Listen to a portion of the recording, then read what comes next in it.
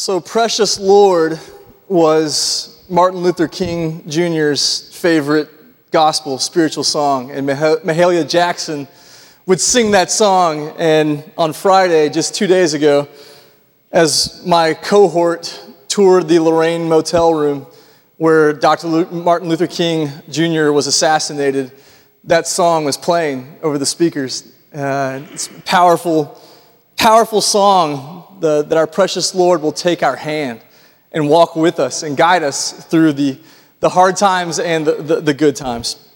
Again, I'm so glad to be back with you this morning. I really did miss my Woodmont family, and I'm so grateful again for the opportunity to go. And I want to share some of my experience with you before we dive into our text for this morning. I promise I'll try not to be like that dad that's like, you got to watch the slides, kids, from my last vacation. But I think it'll help you get a sense of what we were doing, at least. The first part, this was my final residency, my final class. I'm done with classes forever and ever for all time, which is great. Exciting news. Thank you. We're excited about that. Morgan made a steak dinner for us last night to celebrate. We're really excited about it.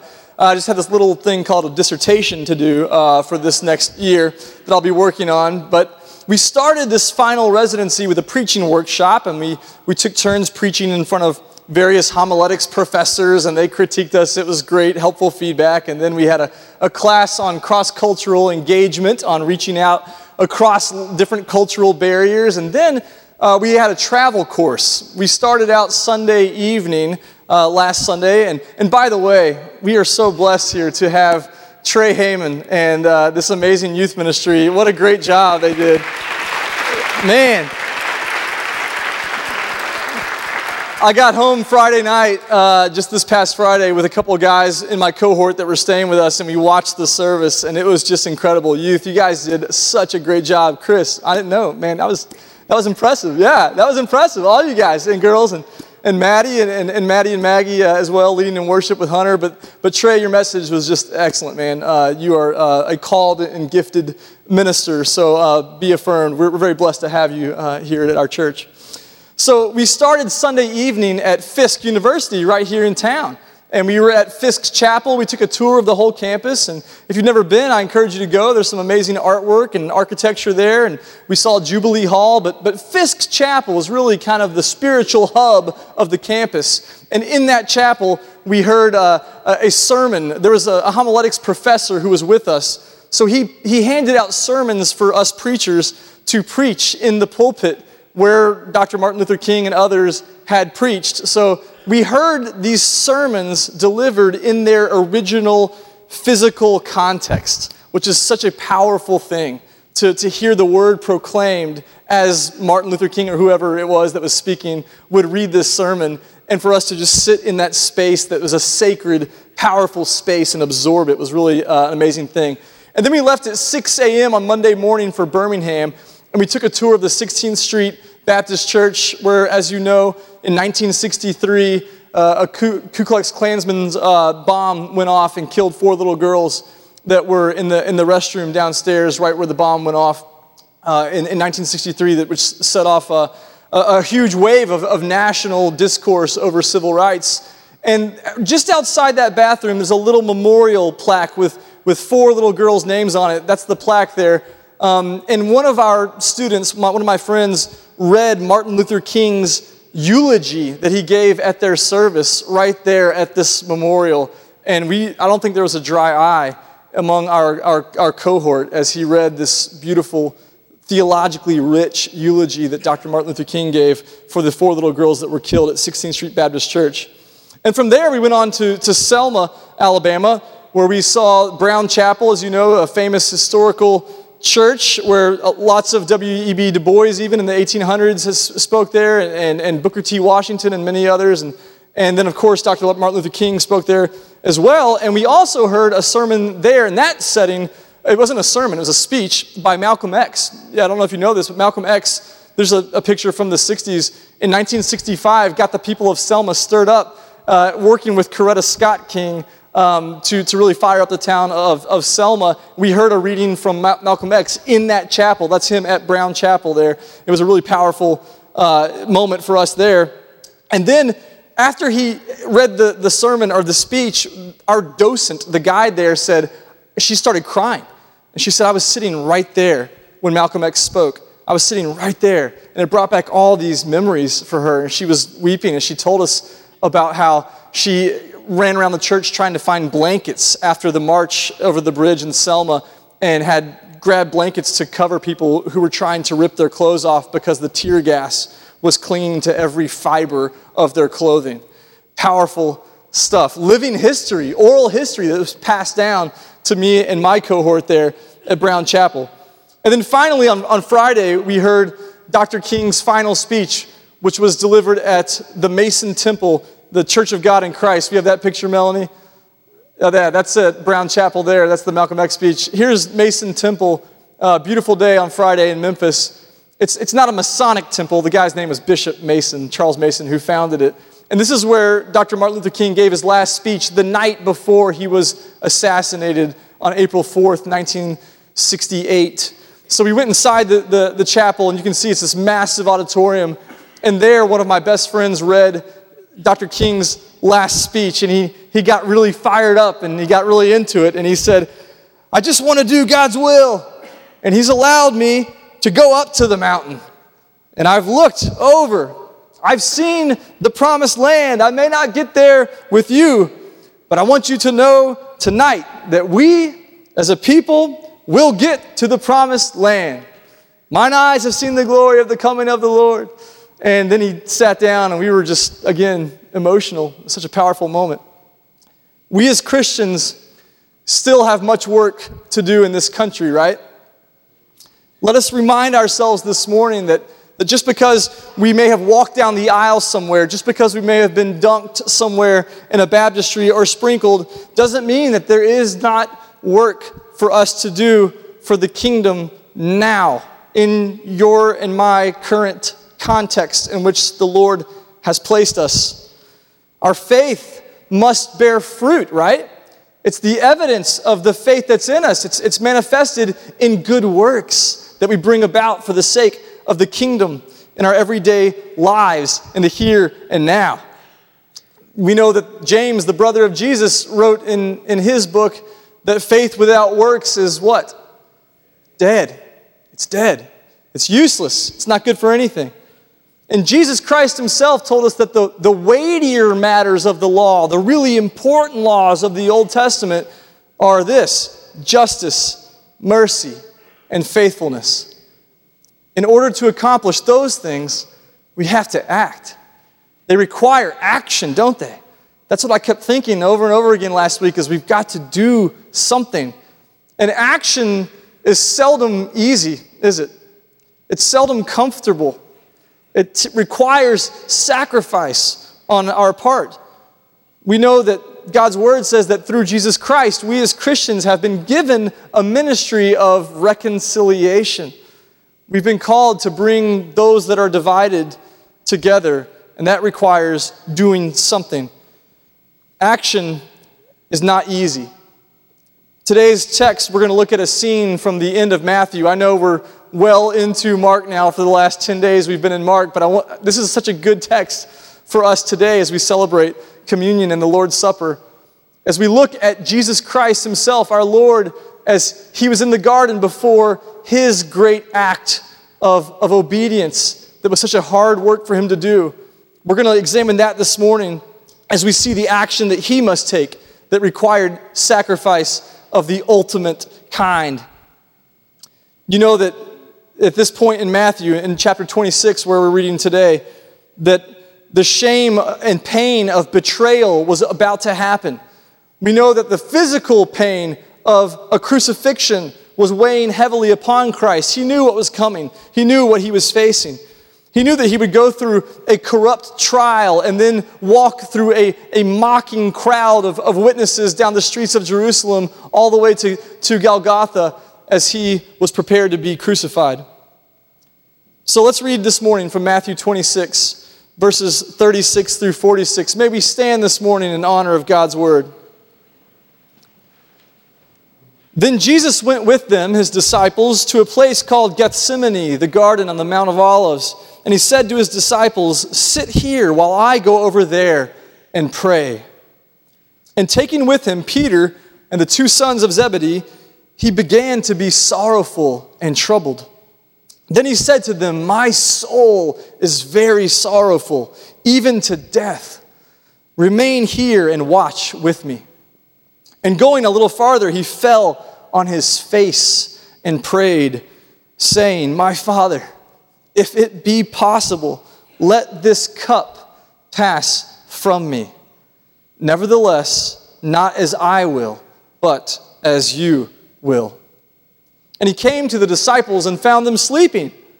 And he said to Peter, "So, could you not watch with me 1 hour? Watch and pray that you may not enter into temptation. The spirit is indeed willing, but the flesh is weak." And again, for the second time, he went away and prayed, "My Father, if this cannot pass unless I drink it, your will be done." And again he came and found them sleeping, for their eyes were heavy. So leaving them again, he went away and prayed for the third time, saying the same words again. Then he came to the disciples and said to them, "Sleep and take your rest later on. See, the hour is at hand, and the Son of Man is betrayed into the hands of sinners. Rise, let us be going. See, my betrayer is at hand." You can have a seat. These are the words of the Lord for the people of God. This is an incredible scene, isn't it? Here we see Christ before his crucifixion, kneeling in the garden, falling on his face right before he's betrayed by Judas and then arrested and handed over to the authorities of Rome. He knows what God's asked him to do, right? So he didn't bring the disciples here to the garden to make small talk or play some cards or just kind of shoot the breeze, did he? No. Jesus knows the importance of preparation, of prayer as preparation. He knows that he needs to get away with his disciples in order to get spiritually prepared for the work that is ahead of him, for the action that he must take. The text says that he's sorrowful and that he's deeply troubled. So he takes his inner circle, his best friends, Peter and James and John, and asks them to just stay up with him. That's all he asks. Just stay up with me. If you've ever been with someone who's sorrowful and troubled, then you know the importance of staying with them. You don't have to have the words to say. You know, I've made a lot of hospital visits recently with Richard, and this guy's a master of hospital visits. He's done quite a few of them. And a lot of times, it's not even a matter of what he says, it's just being there. Just being present with folks is what matters.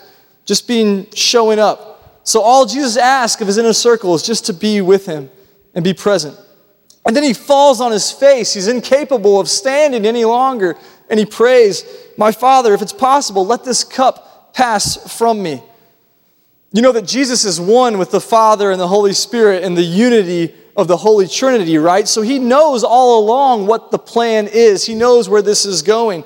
But now that the moment is at hand, as he says, his flesh, just like Peter's flesh, is growing weak. Peter's flesh grew so weak that he fell asleep. Jesus was fully God, yes, but he was also fully human. And at this point, the cup is set before him. And he says, "May it pass, God, if it's possible." But eventually he says, "Not my will, but yours be done." And then he cries out a second time, "My Father, if this can't pass unless I drink it, then I'll do it. I will take the cup and I will drink it if it's what must happen. Let it be so." He's willing to drink the cup that's set before him. You know, cups in the Old Testament usually had to do with images of God's wrath, of God's pouring out his anger. Psalm chapter 11 says that for the wicked, fire and sulfur and a scorching wind shall be the portion of their cup. Isaiah 57, in a verse that really reminds us of this scene here in Gethsemane, says, wake yourself, stand up, O Jerusalem, you who have drunk from the hand of the Lord the cup of his wrath, who have drunk to the dregs the bowl, the cup of staggering." You see, the death that Jesus is going to die here is not just physically agonizing, torturous death, it's also a spiritually agonizing death because he was about to take on the sins of the world, which God abhors. The high and holy God, in his love for the world, tries to destroy all that is sinful because he knows what's best for the world. Sin seeks to kill and steal and destroy. Jesus came to give us life to the fullest. So the Lord pours out his wrath against sin. It's in his nature. He can't abide sin. He can't stand it. His wrath is poured out against it. And Jesus was about to endure that kind of wrath on the cross as the sins of the cosmos are laid on his shoulders on the cross. It was a death that absorbed all the wrath against sin. This is the cup that was set before Christ. Could he drink the cup? Could you? In another scene a little bit before this, Jesus asked that very question to James and John and to their mother. Before his disciples and he had entered into Jerusalem, there's this interesting little story in which Jesus asked the question, can you drink the cup? It's the title of a book by Henry Nouwen that Trey and I had to read when we were in college in Dr. Ben Curtis's class. Powerful little volume. I encourage you to get it. It says this in Matthew 20, chapter 20, verses 20 through 22. Then the mother of the sons of Zebedee came up to Christ with her sons, and kneeling before him, she asked him for something. And he said to her, what do you want? And she said to him, say that these two sons of mine are to sit, one at your right hand and one at your left, in your kingdom. Jesus answered, you do not know what you're asking. Are you, and the you here is plural, are you able to drink the cup that I am to drink? Don't you think that James and John at this point would have been like, cool it, Mom. All right, you're embarrassing us with Jesus.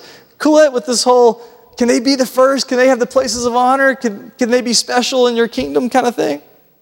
But Jesus takes this kind of silly request from the mother and turns it into a deadly serious moment. He looks at the mother and the boys and he asks them, are you able to drink the cup? You have no idea what the cup means. You have no idea what you're asking for. Because the cup that's set before me is not a glamorous cup. The cup that's set before me is not a cup of honor or privilege or esteem. The cup that's set before me is not one of comfort or luxury or ease. The cup that's set before me is the Via Dolorosa, the way of suffering that I'm about to walk. Can you drink that cup?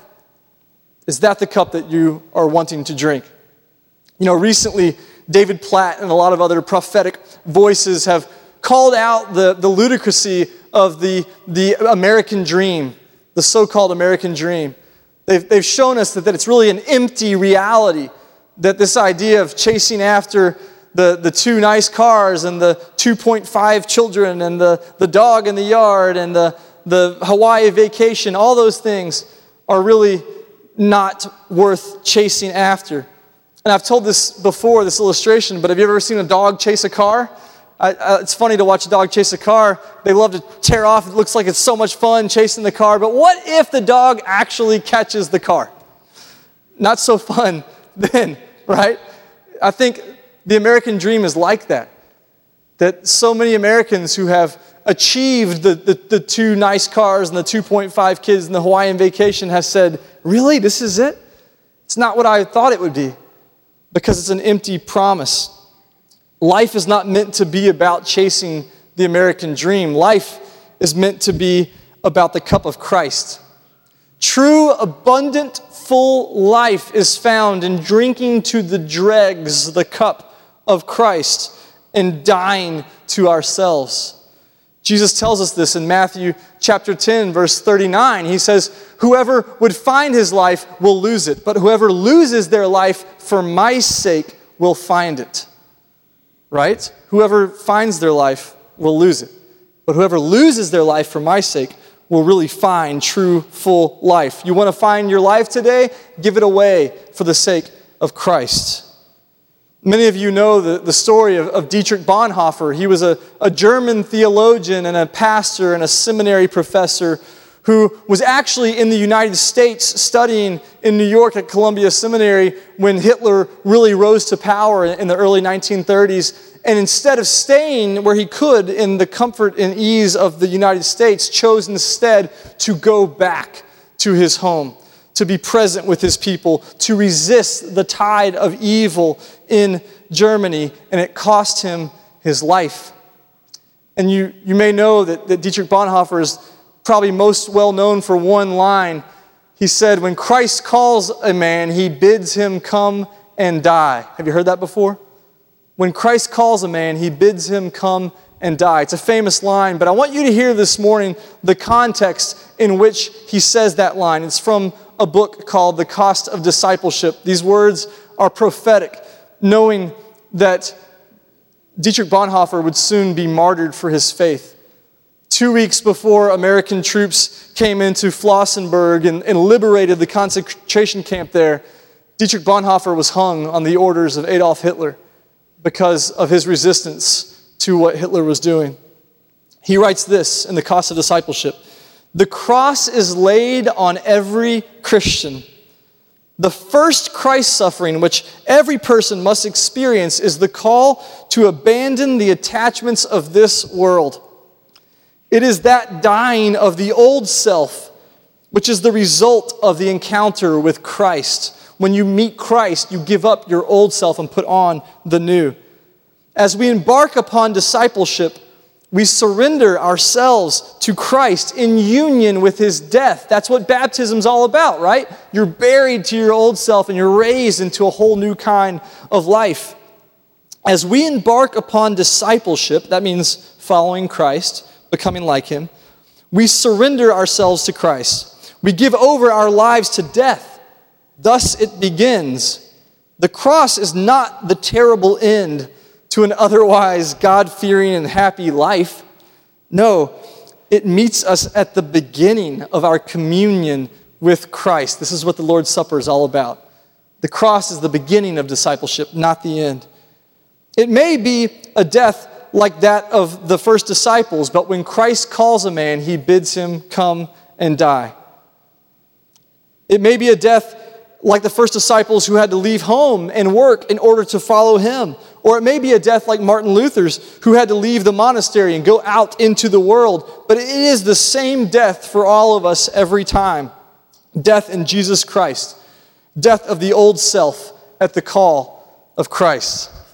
It's powerful stuff, isn't it? That's what the cup of Christ represents this morning.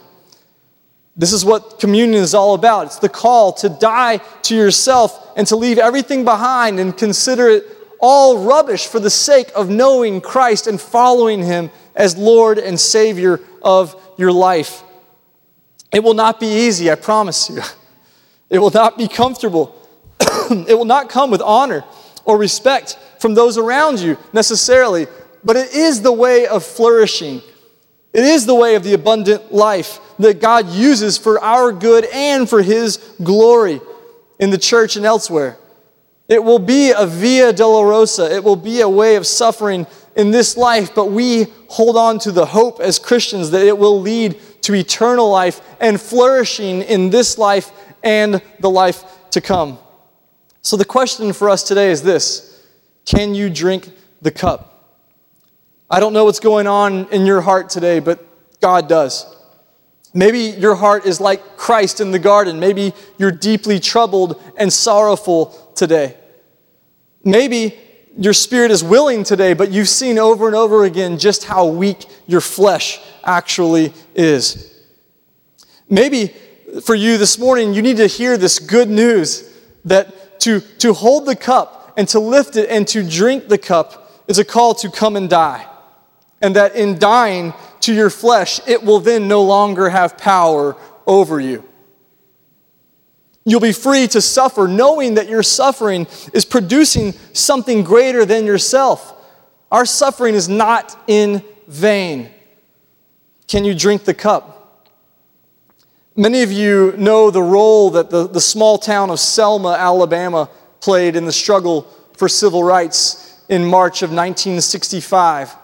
When we were at Brown Chapel, we heard all about it. When we were in Selma, And we had the opportunity, my cohort, to gather 2 by 2, just like the original march on March 3rd, 1965, for civil rights on the way to Montgomery. And we walked across the Edmund Pettus Bridge. We have a picture of it. I took that on Monday of last week. As we walked across the Edmund Pettus Bridge, many of you know this is the famous site of what was now known as Bloody Sunday. You know that in 1965, the leaders of the Southern Christian Leadership Conference, which was Martin Luther King's organization, worked with other organizations like John Lewis's Student Nonviolent Coordinating Committee to organize this march from Selma, which is an incredibly racist and oppressive town, all the way to Montgomery, 54 miles, to demand their basic constitutionally guaranteed right to vote that they had been so long denied. And so the leaders gather in Brown Chapel, and they drew straws, we know from firsthand accounts, to see who would be in the front of the march. Martin Luther King was out speaking at another conference in New York, so he couldn't be there. So they drew straws, and the short straw fell to a guy named Hosea Williams. He was a World War II vet and a minister, ordained minister. And so he agreed to lead the march with John Lewis at his side. We have a picture of that, I think, too, Melanie. Oh, this guy's Fred Gray. Go to the one of the 60s, the black and white. There's John Lewis walking across the bridge. I think we have another shot of that too, Melanie. There they are. That's Hosea Williams and John Lewis. This is how we walked 2 by 2 coming across the bridge. And you know that when they got to the end of the bridge, you see the next picture, Melanie, they met a line of state troopers. When they got to the end of the bridge, there was a line of state troopers that said, "This is an illegal gathering, turn around and go home." And within a matter of seconds, the troopers advanced, and Lewis and Hosea Williams stood completely still, committed to nonviolence. And as they advanced, keep going, Melanie, they started to push them, and as the protesters started to run and turn around, that's when everything broke loose, and billy clubs started swinging, and nightsticks, and John Lewis was beaten within inches of his life, and Hosea Williams and many others were tear-gassed and beaten severely as they ran back towards Brown Chapel. That day, that is Bloody Sunday, was seared into the nation's conscience at that time. But the very next day, on Monday, the guy that was in the picture with me, go back to that picture, Melanie, this is Fred Gray. He was an attorney, and he filed a suit against the state of Alabama in order to have state protection from the troopers to allow them to march peacefully and legally from Selma to Montgomery. And the judge said, "I'll grant you the right to do that." And within weeks, they marched successfully into Montgomery, led by Dr. Martin Luther King this time. And when they arrived at the state capitol, Dr. King addressed a crowd of 25,000 people. Show that picture there, Melanie. He addressed this huge crowd from the bed of an 18-wheeler and told them that it wouldn't be long until they would have their civil rights granted to them. And sure enough, a few months later, Lyndon B. Johnson signed the Voting Rights Act into law. You see, Hosea Williams and John Lewis knew that they would probably be attacked. They knew that this was a way of suffering, a Via Dolorosa, but they had made up their minds to walk across that bridge. And no matter what, they would not fight back. Why would they willingly walk into this kind of suffering? Because they believed in something greater than themselves. They had died to the way of life that said, do what's comfortable, do what's best for you. They had instead been reborn into the kind of life that gives itself away for something greater. Can you drink the cup that they drank? You know, Williams and Lewis and all the other civil rights leaders knew that suffering is never wasted. It produces great things. Let's close with this. Romans 5:3-4 says, "Not only that, but we rejoice in our sufferings, knowing that suffering produces endurance. And endurance produces character, and character produces hope." Are you willing? Are you able to drink the cup of Christ and rejoice in those sufferings today? Are you able to embrace the call to come and die, to lay down all that you are at the feet of Christ today for the sake of Christ? That's the question for you today as we move into this time of communion. We're going to celebrate the Lord's Supper together today at this table. You know that communion means to unite together with Christ as one body. It's a sacred ordinance that Christ himself instituted at the Last Supper. It's a time for reflection. The Bible tells us in 1 Corinthians chapter 11, let a person examine himself then, and so eat of the bread and drink of the cup. For anyone who eats and drinks without discerning the body eats and drinks judgment on themselves. So ask God now to search you. We're going to sing a hymn together, and you can stay seated during this time as we sing. But ask the Lord to search you and know you, to see if there's anything wicked in you that needs to be dealt with this morning.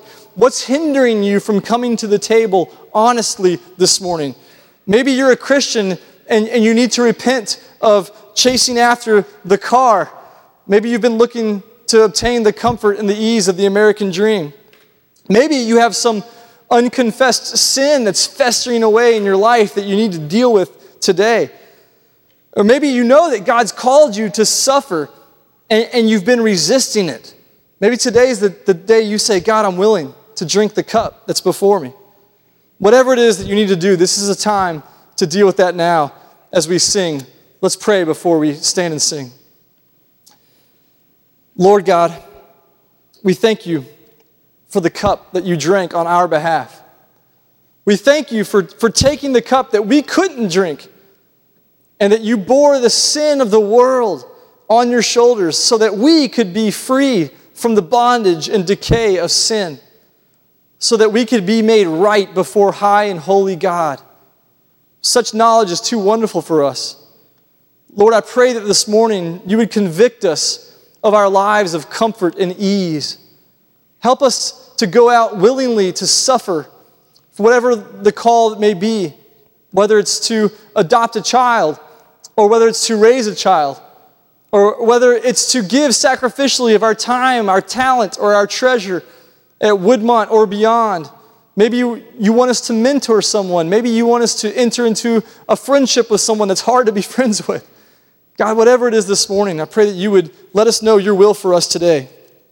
We love you. We pray this in your high and your holy name, the name of Jesus Christ our Lord. Amen.